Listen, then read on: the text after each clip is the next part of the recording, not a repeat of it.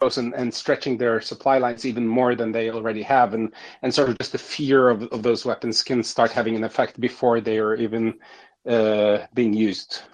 What do you think about that? Osin, thoughts?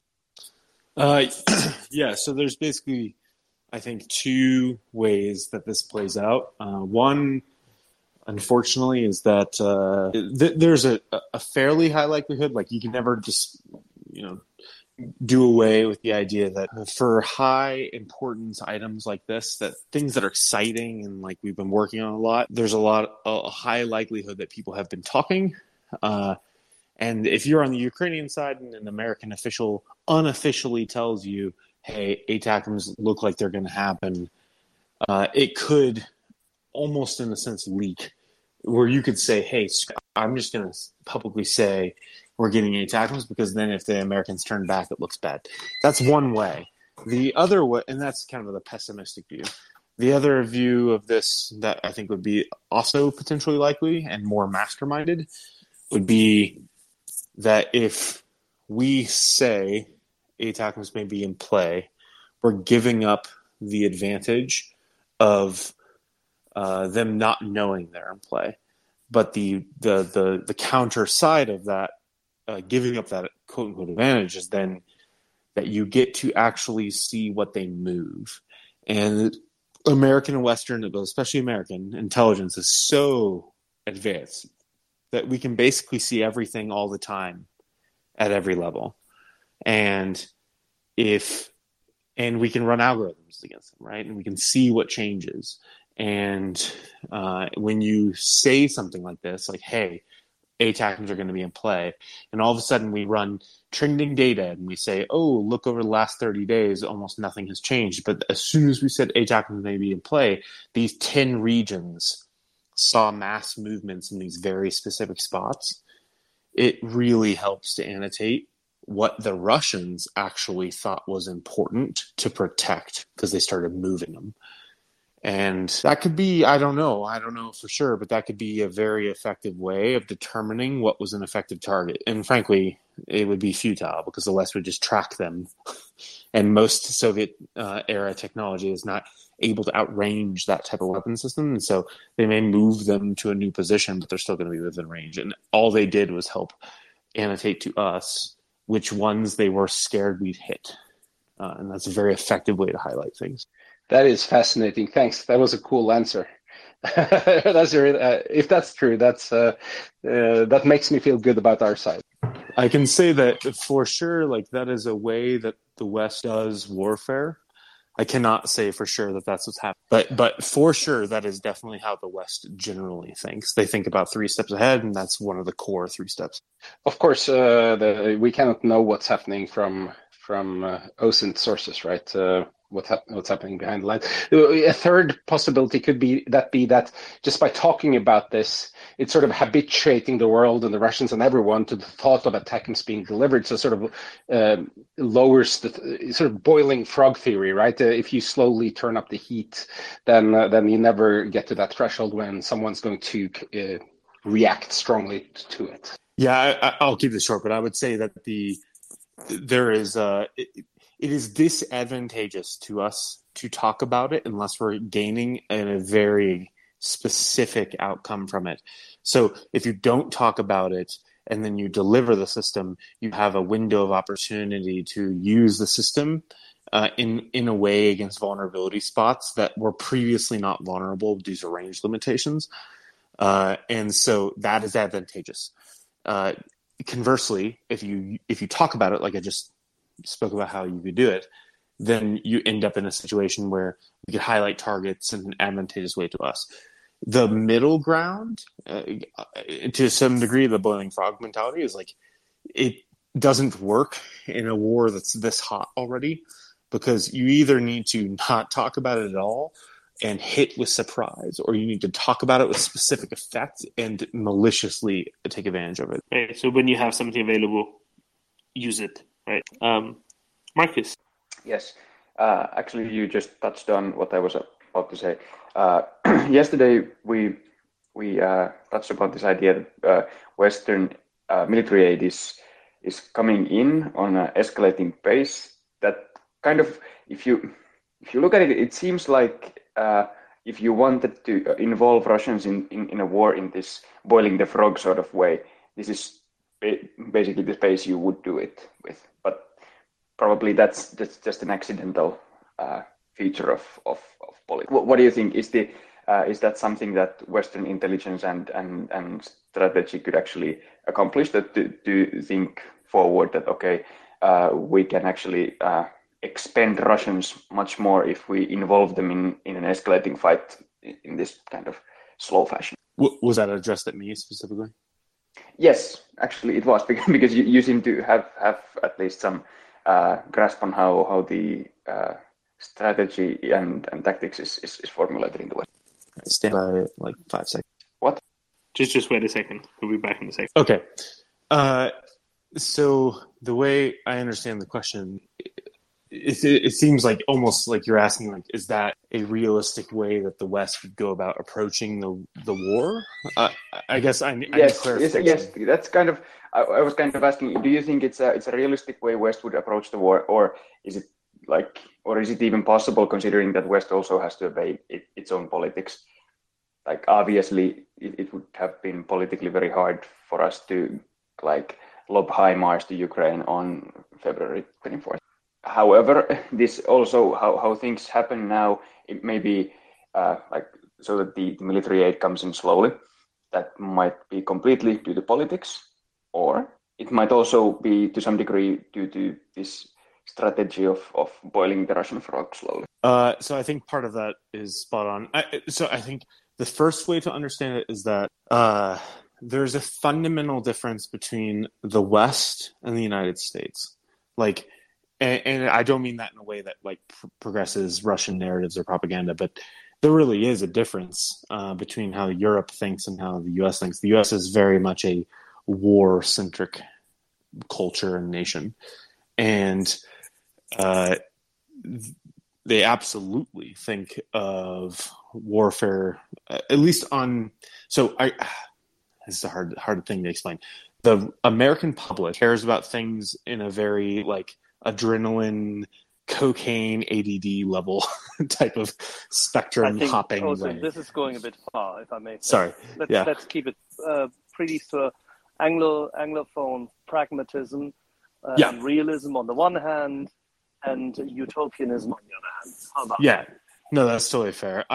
So the American security state is extremely realist based. So it works from the perspective of realist theory, and so it thinks of things and in that harsh notion.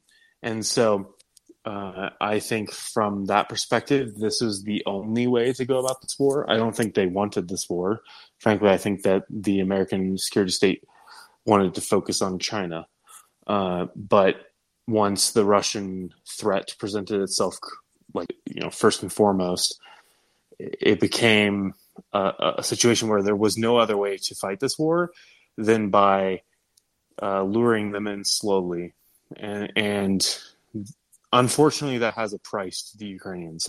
We could have given an absurd amount of weapon systems from the get-go, but there's a lot of risk to that. And so there's a domestic political risk to asking Americans to deliver those systems, but I think that's overplayed. Really, it's that the American state security system thinks of it from the perspective of what will cause the maximum amount of damage to the Russian way of war. And the Russian way of war is not adjusted to the idea of a supporting agency giving increasing elements halfway through the battle. It's just not a thing. They don't plan to that at all.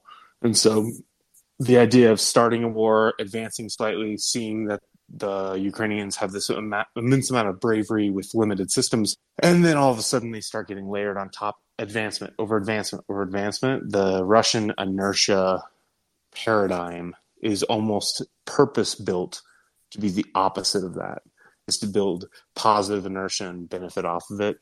When you don't have that as a Russian war planner, you're in the flip opposite of what you've ever been trained to do. And so ideally, we have to keep space to keep adding things that they didn't plan to. If you're a Russian war planner, before HIMARS were introduced, and now I introduce HIMARS, and there's a rumor about ATACMS. The Kremlin's going to come down and say, why didn't you plan against HIMARS? And for the love of God, ATACMS are coming up. Why didn't you plan against that? And you're like, that's insane. You asked me to plan against scenario A, and now you're asking why didn't I do B and C? There is a human element to that the Western way of war definitely looks into and thinks 2 or 3 steps ahead of. And so the Russian bureaucracy and Soviet model does not lend itself to keeping up to that. And I think that's what you're seeing right now. And I think it's what you'll see, what you saw with HIMARS, which is what you'll see with ATACMS if and when they're produced. So Thank you. Thanks, Marcus. Do you have a follow-up, or do I have a follow-up? No. So my follow-up is this really kind of illustrates also Russian hubris, right? Russia went in saying it's going to be a 3-day special operation. Now we're on day 143, 142, 143. So obviously that didn't play out, right? That didn't pan out for them. You just say this hubris is a lot more widely spread, that they just never kind of think of alternatives, and they always kind of only look maybe a day or two ahead and don't really consider what the alternatives would be? Or is it more of a situation of massively overestimating their own also technical capabilities? Such as, for example, with the S-300s, S-400s, obviously most of them, seemingly there are many, many people who are reasonably high in the Russian military hierarchy.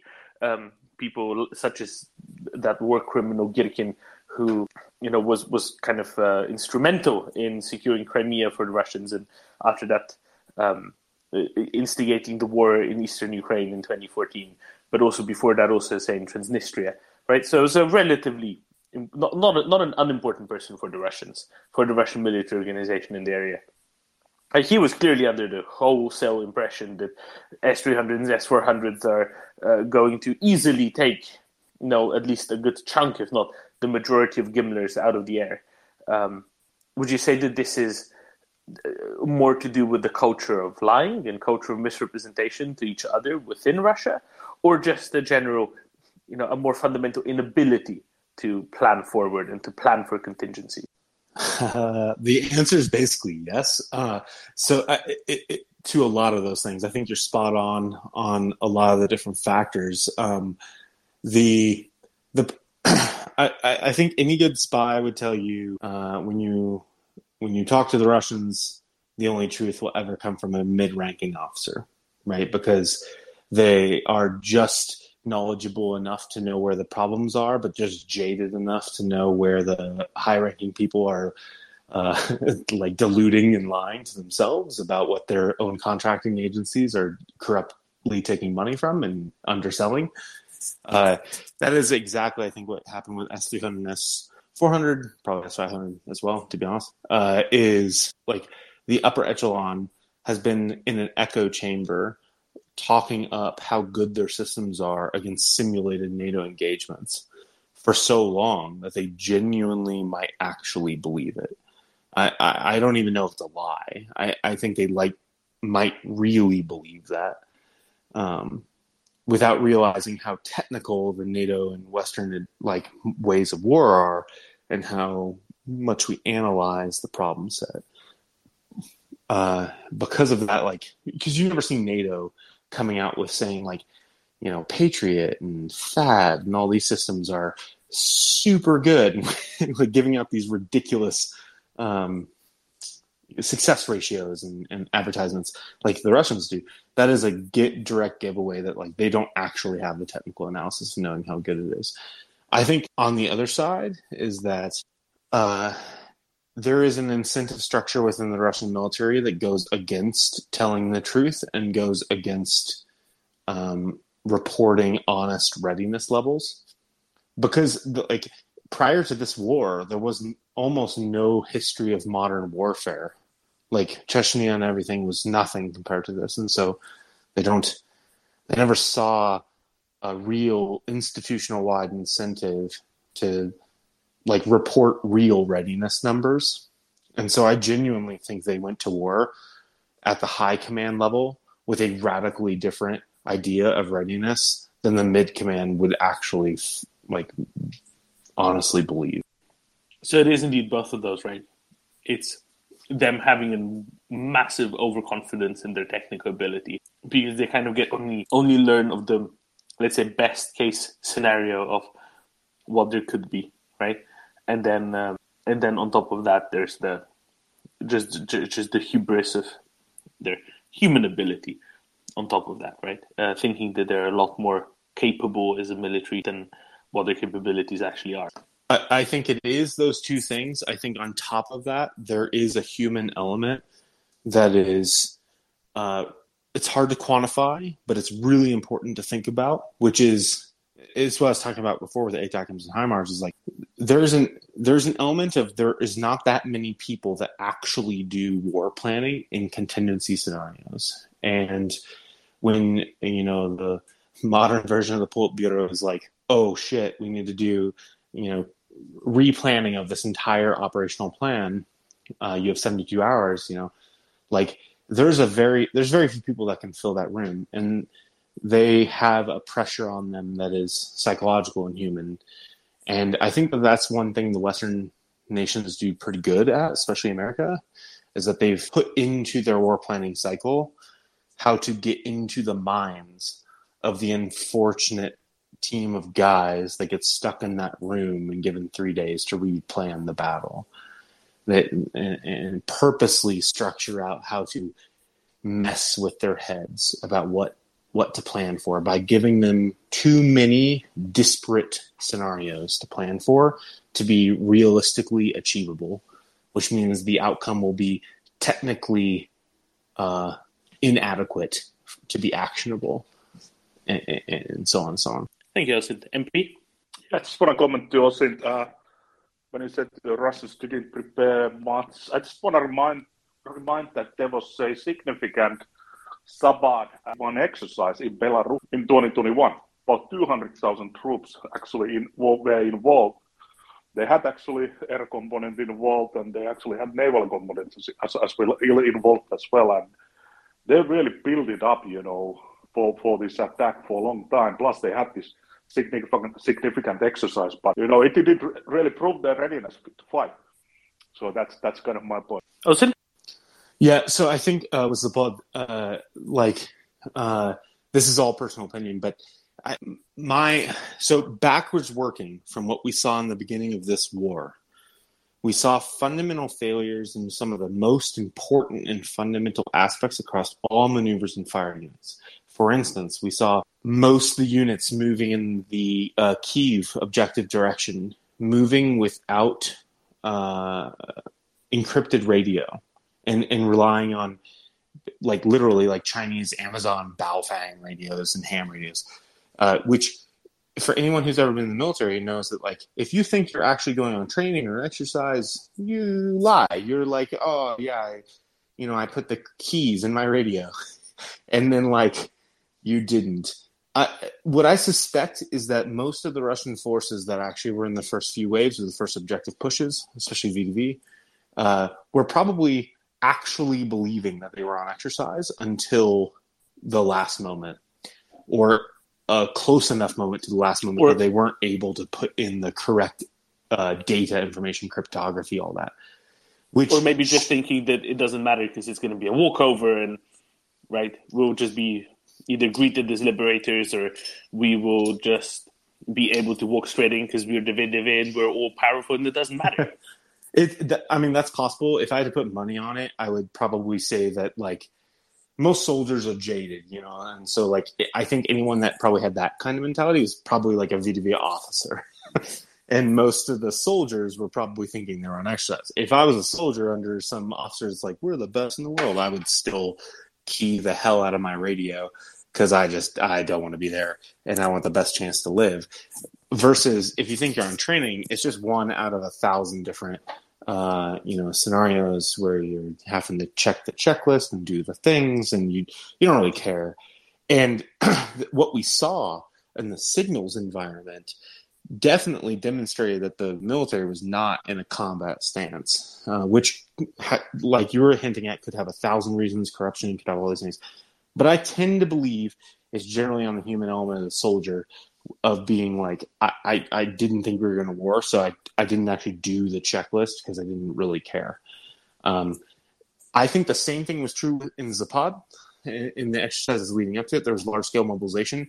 I think what mattered there is that it very clearly demonstrated to the Western powers, especially the United States, that war was on the table. Because, and this is all open source information, but when they left that exercise, they left behind equipment, command and control equipment, radio equipment, point-to-point microwave communications, all these things that were not things they normally leave behind. And so it showed that they basically used that entire large force exercise as a cover to move significant amount of hardware and poundage of equipment to the front. And soldiers are like, oh, dude, I don't have to bring this back. Hell yeah. Like, they didn't complain at all. But from the Western perspective, we saw it on satellite imagery and we said, okay, this is not normal. And it is exactly what you would do if you were about to do a large-scale attack, especially if you're corrupt enough to believe your forces actually work correctly and that the C2, EW, or command and control, electronic warfare, and point-to-point communication assets you're leaving behind would matter, which fortunately they didn't really end up mattering. But, you know, at least they believed it. Yeah, and the preparations for Zapad last year happened in April. And it was evident already at that time what was being prepared for, because they looked substantially different than previously. And during Zapad, when it was rolled out, the preparations are always more important than the real thing. And what happened, however, is that the equipment changed. Certain things, such as the mobile crematoria, were already part and parcel of this, and a couple of other things which had not been seen by NATO's SIGINT in theater for many, many years, if at all, ever. And as a consequence, it was clear already at that time, prior to September, what they were training for. Agreed, yeah.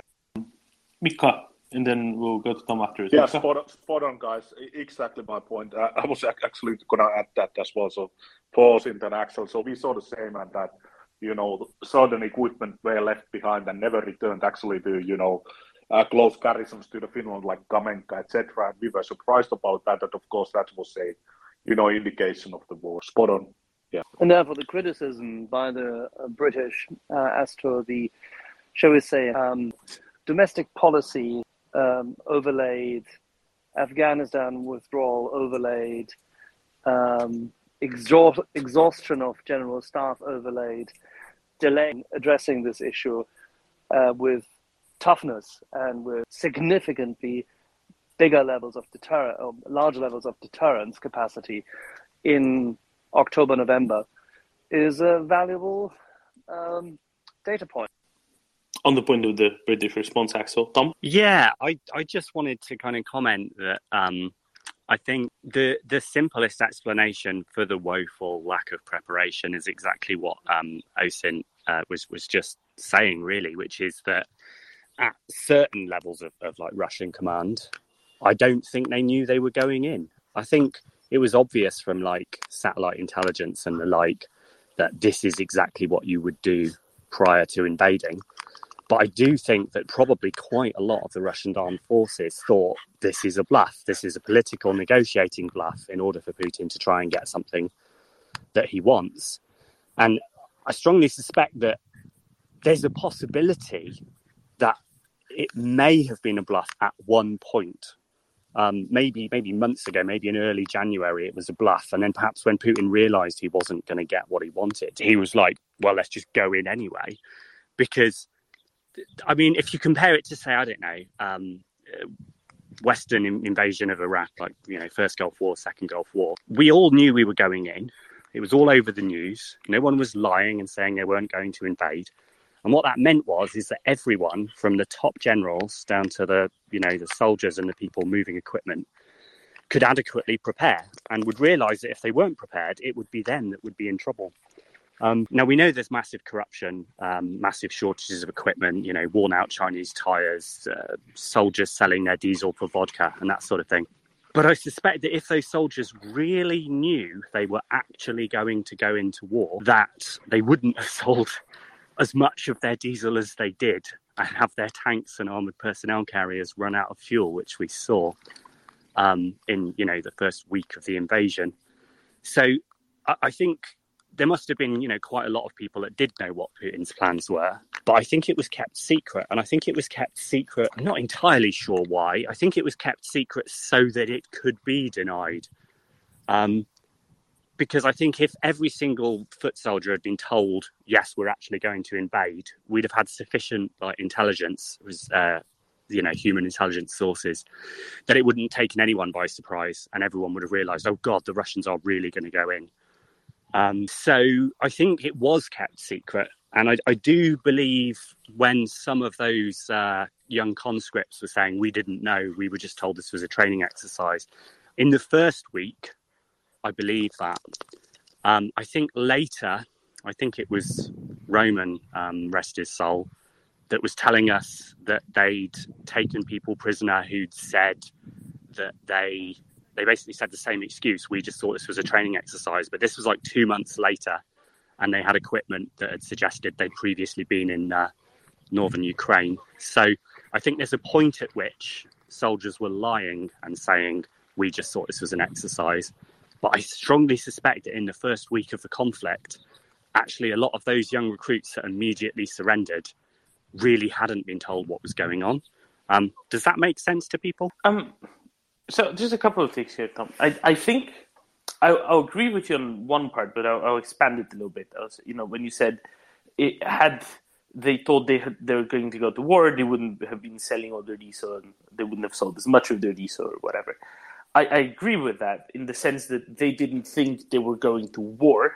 They thought they were going to, just a regular genocide against civilians.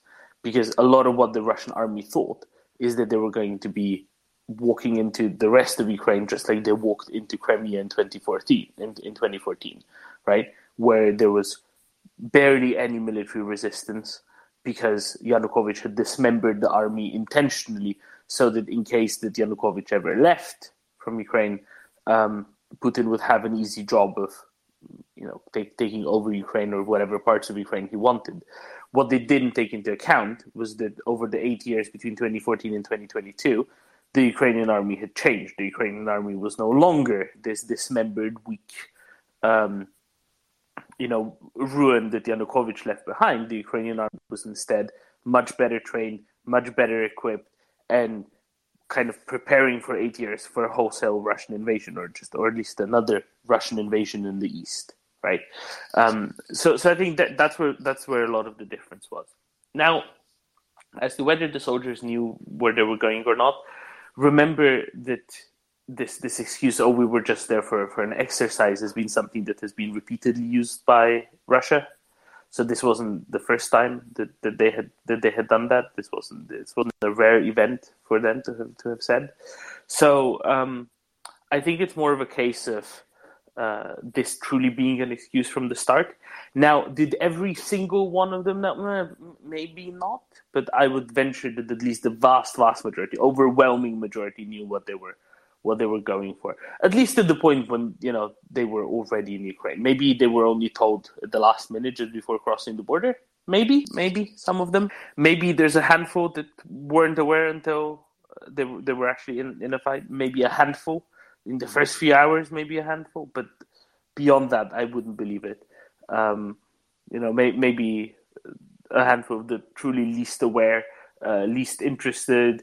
I'm just doing whatever they tell me to because I'm here and I have no choice. Maybe a handful, but beyond a true handful, and I mean, a percent maybe, or a fraction of a percent. No, they would have known by the time they were in Ukraine. Axel, what's your thoughts on this? I think you're, last thing I want to say is, the West knew, the intelligence services knew. That's why the Americans kept saying it out loud as well. The American government kept saying it out loud as well. They knew exactly what was going on. They didn't know when Russia would cross the border. They didn't know that Russia would necessarily cross the border this year, right? But they knew that the possibility of that was very high. And the same went for Ukrainians as well. The Ukrainian government knew. They just couldn't say it publicly because had they said it publicly, this would be, fear-mongering. And then what happens if they cry wolf? And what happens if they say it publicly and Russia basically scares Ukraine into publicly saying, oh no, we think that Russia is going to invade, and then Russia can always decide not to. right? I think that was a part of it as well. That was in there. And actually, if you want to jump in on any of this, because you have a quite a nuanced look at all of it, and if not quite right now, let's go to Osen. Yeah, so I think I don't disagree with your general outlook on the Russian military, but I think the most important indicator, for the reasons that you put out about like selling diesel and whatnot, the most important indicator to me is always electronic readiness, because it is the thing that normal armor and infantry related soldiers of basically any military, to include the United States, shirk. It is the thing that they don't care that much about until shit's about to get real. And when they think that war is about to be real, they get really, as we say in the U.S., like pucker factor. They get really scared really fast, and they suddenly need everything to work exactly right. They need their GPS to be, crypto keyed. They need their SATCOM to be crypto keyed. They need everything to be just right. When the Russians attacked, and you saw a massive amount of them unable to communicate at the distances they thought they would, and almost none of them in a secure manner until like more than 2 months into the battle. That to me demonstrated that a large portion of them probably really didn't believe it. Like, didn't believe it would be full-out war. And I think you are right to say that maybe they didn't know until right before. I think that would align itself with previously Cold War level published Cold War Soviet doctrine, where they may have told them right before they pushed over the border, like, hey, the morning of, here's ammo, here's your orders, here's your things, go for the motherland. And that to me is, at least for this discussion, that's the same thing. Like at that point, it's too late. You can't fix it. And so all we can do from our side is analyze the symptoms. And the symptoms we're seeing are things that, at the very least, I can tell you, no competent adversary or like even soldier of a remotely near peer level would do the things they did in the beginning of a war unless they actually thought they weren't going to war. And to be frankly honest, if you did it with American troops that way, they would have done roughly the same thing. Most American troops don't key their SATCOM, they don't key their GPS, they don't key their things in accordance with their checklists the way that they swear they do, unless they really think they're going to war, because it's just too much hassle and they don't care. And that's the symptoms I saw, at least, which makes me think most didn't know, probably until a few days out from invasion. Now, once they push in, when they're trying to complain that, like, oh, we didn't know, once they're taking POWs, like, yeah, screw that. That's bullshit for most of them, except for maybe the first couple waves of VDV or something. But, like, other than that, not a valid excuse. Thanks, Austin. Yeah, no, this goes back to what I was saying earlier, kind of, right? No, I mean, I agree. They didn't. I don't think they thought they were going to war, where war means that they were going to face against the army that resists them actively, etc. Right? I think they thought they were going in for, I don't know, what should we call, a police action, a genocide, right? A army versus foreign civilians kind of situation. I mean, that's the one thing I'll take some degree of. Sorry. Tom? Okay, I think Tom has technical difficulties, right? But like, you wouldn't key in your SATCOMs for dealing with unarmed civilians, right? And this is kind of how VDV has been used recently, in recent years. They were kind of parachuted somewhere that needed literally parachuted into somewhere. There was a civilian protest or anything like that, and they were fine for that, obviously, because they had guns and the other people didn't have guns. To me, I think you're right, but it is unit dependent. In this case, we're talking about large-scale multi-force employment. VDV, in the past, being used for multiple force application scenarios to include domestic repression, they're kind of experienced in scenarios where it makes them shirk the responsibilities. Large force employment of infantry and things like that aren't VDV, aren't elite, basically doing the same thing by not keying their radios and things like that. That to me shows that I don't think that they thought they were going to go in until it was too late. Because, like, even if I thought I was about to steamroll a bunch of dudes that were, like, all about Russia, like, yeah, I want to be controlled by Russia, I would still want to have properly keyed communications at the very least. Maybe I may not key my precision navigation or timing stuff, but, like, I would want to key my radio, just if nothing else, so I could talk to headquarters, because the military and the Russian side doesn't work unless headquarters tells us to do. And the plans that I had been delivered, up to a week out, had distances that outranged a radio if the radio wasn't keyed, which in a scenario for training wouldn't matter. But in a scenario for war, it would. So if I thought that we were really going to war, even if I thought that the enemy was going to roll over, just for pure comfort and boredom and, like, laziness, I would still key it. Those are the types of things that indicate to me that there generally wasn't a knowledge. And to me, that actually makes the most sense, because Putin is paranoid and is a very KGB-esque answer to things, where he's so paranoid that American and U.S. and NATO intelligence is so permeated that the only way to secure against it is to hyper-limit the knowledge of it. Can I add to that, Domin? Yeah, Peter, go ahead, and then we'll go to Tom afterwards. Peter?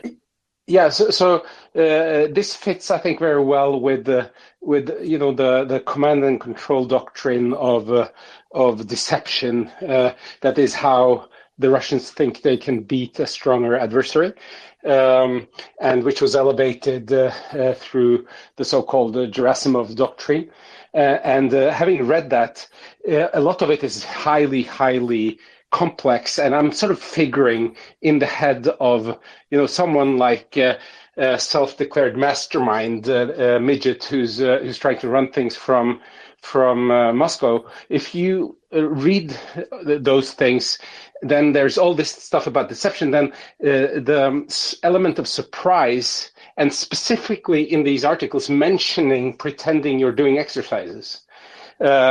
That's something. Yeah, we're going to do that.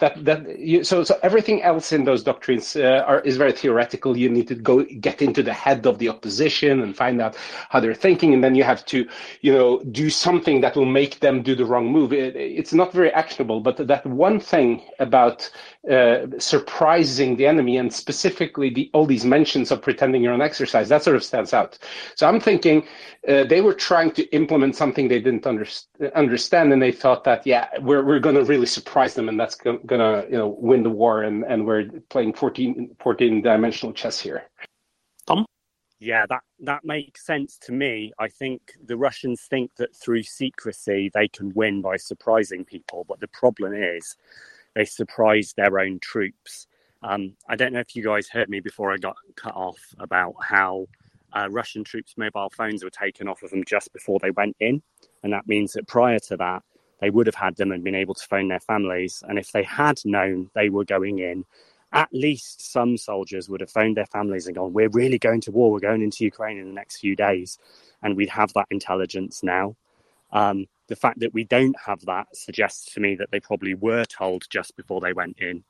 I think perhaps there is a small number of recruits that weren't told what was going on. But anyone beyond, say, 72 hours that said they didn't know what was going on is just bullshit. It's just an excuse.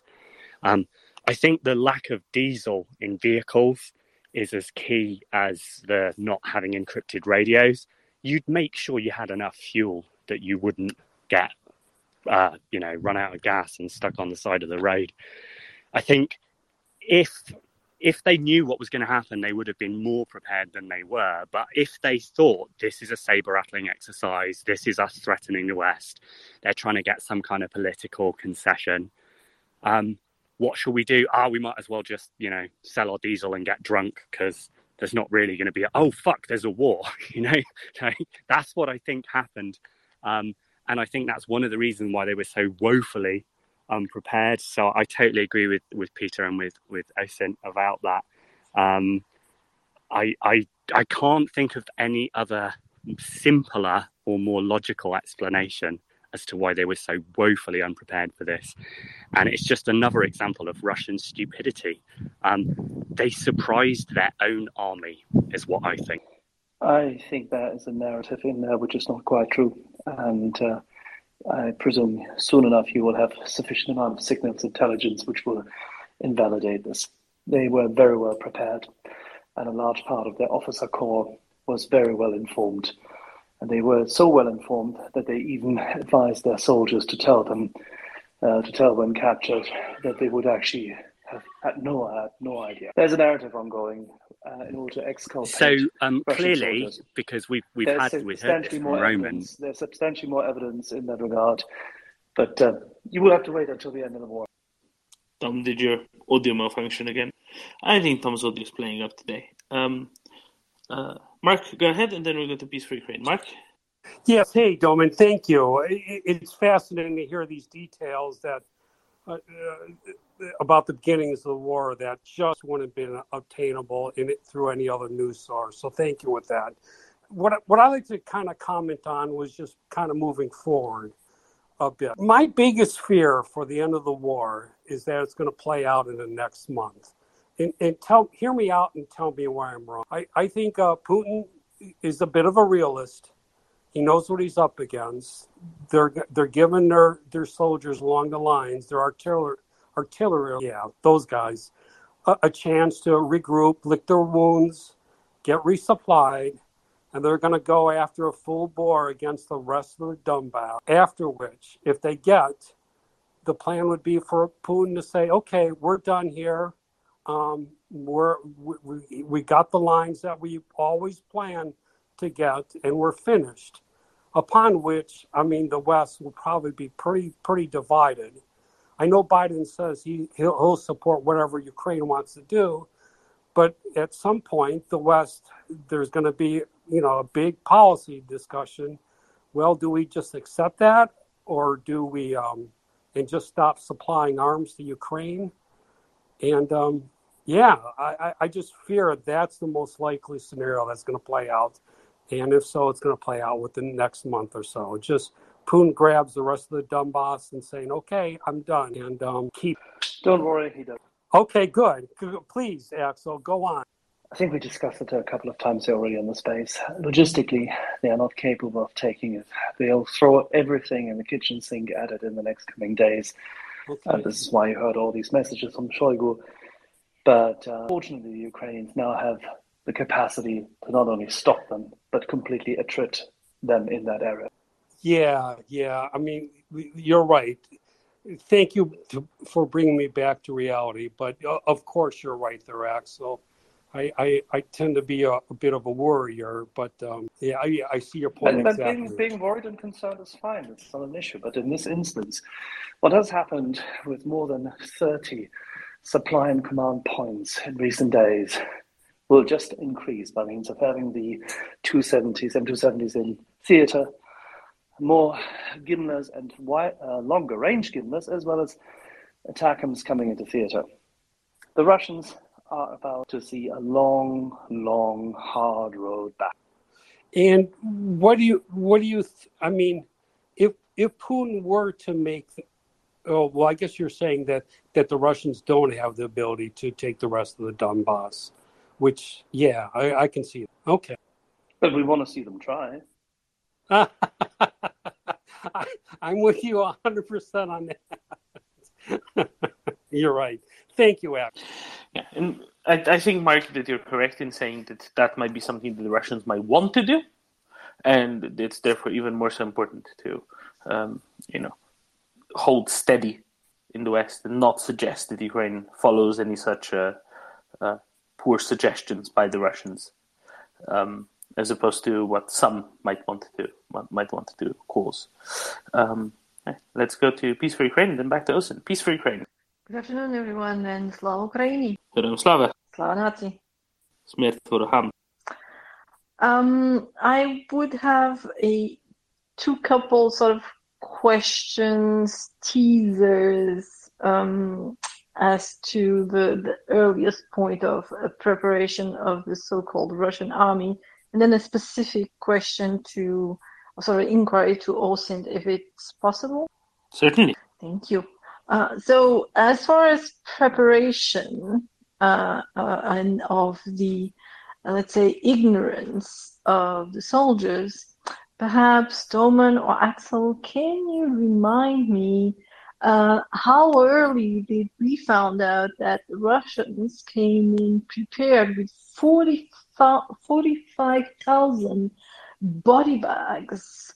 Wasn't when the Battle of Kiev ended, and would that constitute a proof of preparation?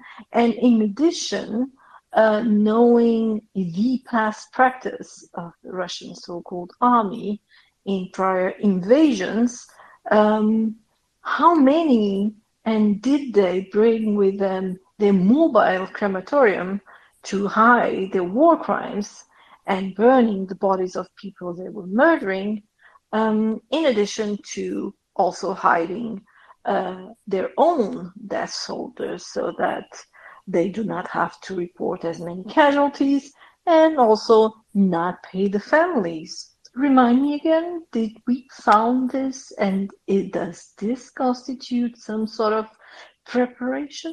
So there's two things here, right? The initial speculation was that might be what the mobile crematoria are for.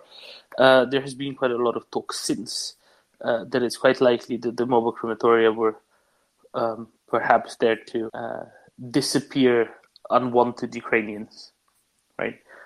Ukrainian politicians, high-ranking Ukrainian, perhaps military officers, perhaps security services personnel, perhaps intelligentsia, journalists, anyone who could be, let's say, problematic for the occupation authorities, right?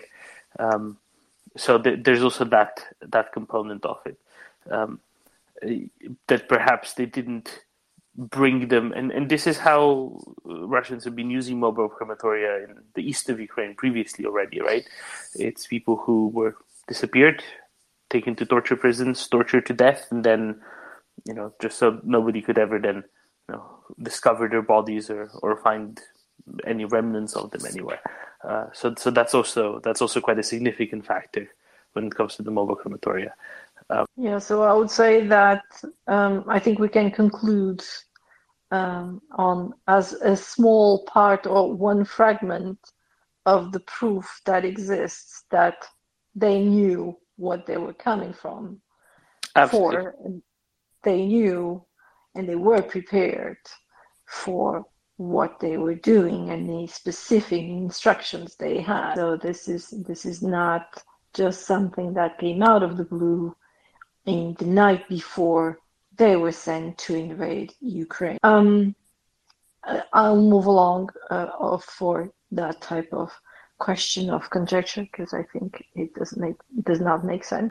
And I would have a question just to perhaps to OSINT or to Axel or I don't know who may have more information. I saw, I think yesterday, a post regarding 150 soldiers from Russian so-called soldiers that went back to Buryatia because of the pressure the mothers and the wives made for them to return home. And my question and my inquiry is not that I'm concerned about their well-being. They were tired and their contract was too extended. My question would be more that I found that interesting.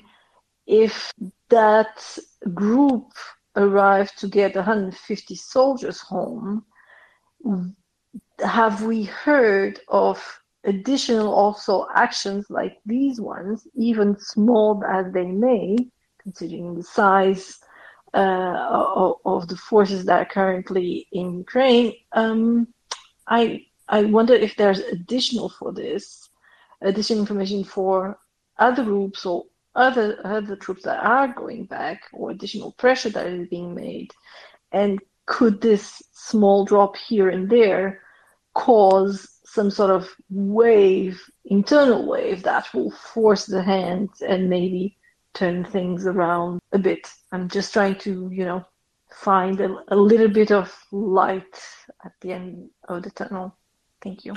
Well, these 150 war criminals obviously had to go back home because their families could not read or make sense of the washing machine and appliances manuals for all the goods they had been sending back before and after raping and pillaging. So we obviously are very, very much concerned about their well-being. No, I'm just sorry that they didn't went back in body bags. But in any case, my question would be more if there would be additional things that we heard to this effect, similar cases that could potentially give some sort of hope in this is going to happen more. Therefore, inside there will be a turmoil. And this dissent or the fact that the soldiers do not want to fight anymore, they want to just lower their weapons and go home. If this could have some sort of, like a snowball effect that could somehow affect positively or move faster for them to just get the fuck out of Ukraine and go to Russia. And I'm sorry, this was a technical term. It is a technical term. Get the fuck out of Ukraine. Thank you. Unfortunately, I see no intelligence from my perspective that indicates that that's happening. I wish it was. I really wish it was. But my most honest perspective is that the Russian information machine on the vast majority of Russian troops is working, and that although morale may be low for combat reasons, the ideological reasons of going into Ukraine seem to be holding in their fallacy and ridiculous fairy tales of Nazism and all that bullshit. Thank you. Thank you. Let's go on to Peter, Papi, Slava, and then Toshi. Peter? Well, I think we have to be careful what we believe of these stories of what is happening among Russian soldiers, but I think I read the complete opposite. I think I read that mothers and wives were trying to get a number of soldiers back because they had all these issues, or maybe they wanted them to be better fed or something, and that instead they were sent to the worst part of the meat grinder and basically eviscerated, which is more, I think, the Russian style. But it's also something that the Russian propaganda apparatus would like to spread to dissuade people from exactly these kinds of protests, right? Papi? Good afternoon. So on the episode that was widely shared and got a lot of visibility of the Buratian mothers and the sisters and whatnot, and the media amplification that it received, I tried to go back to the original sources on that particular episode because it would have been interesting, actually, if confirmed to be a signal of a potentially wider phenomenon.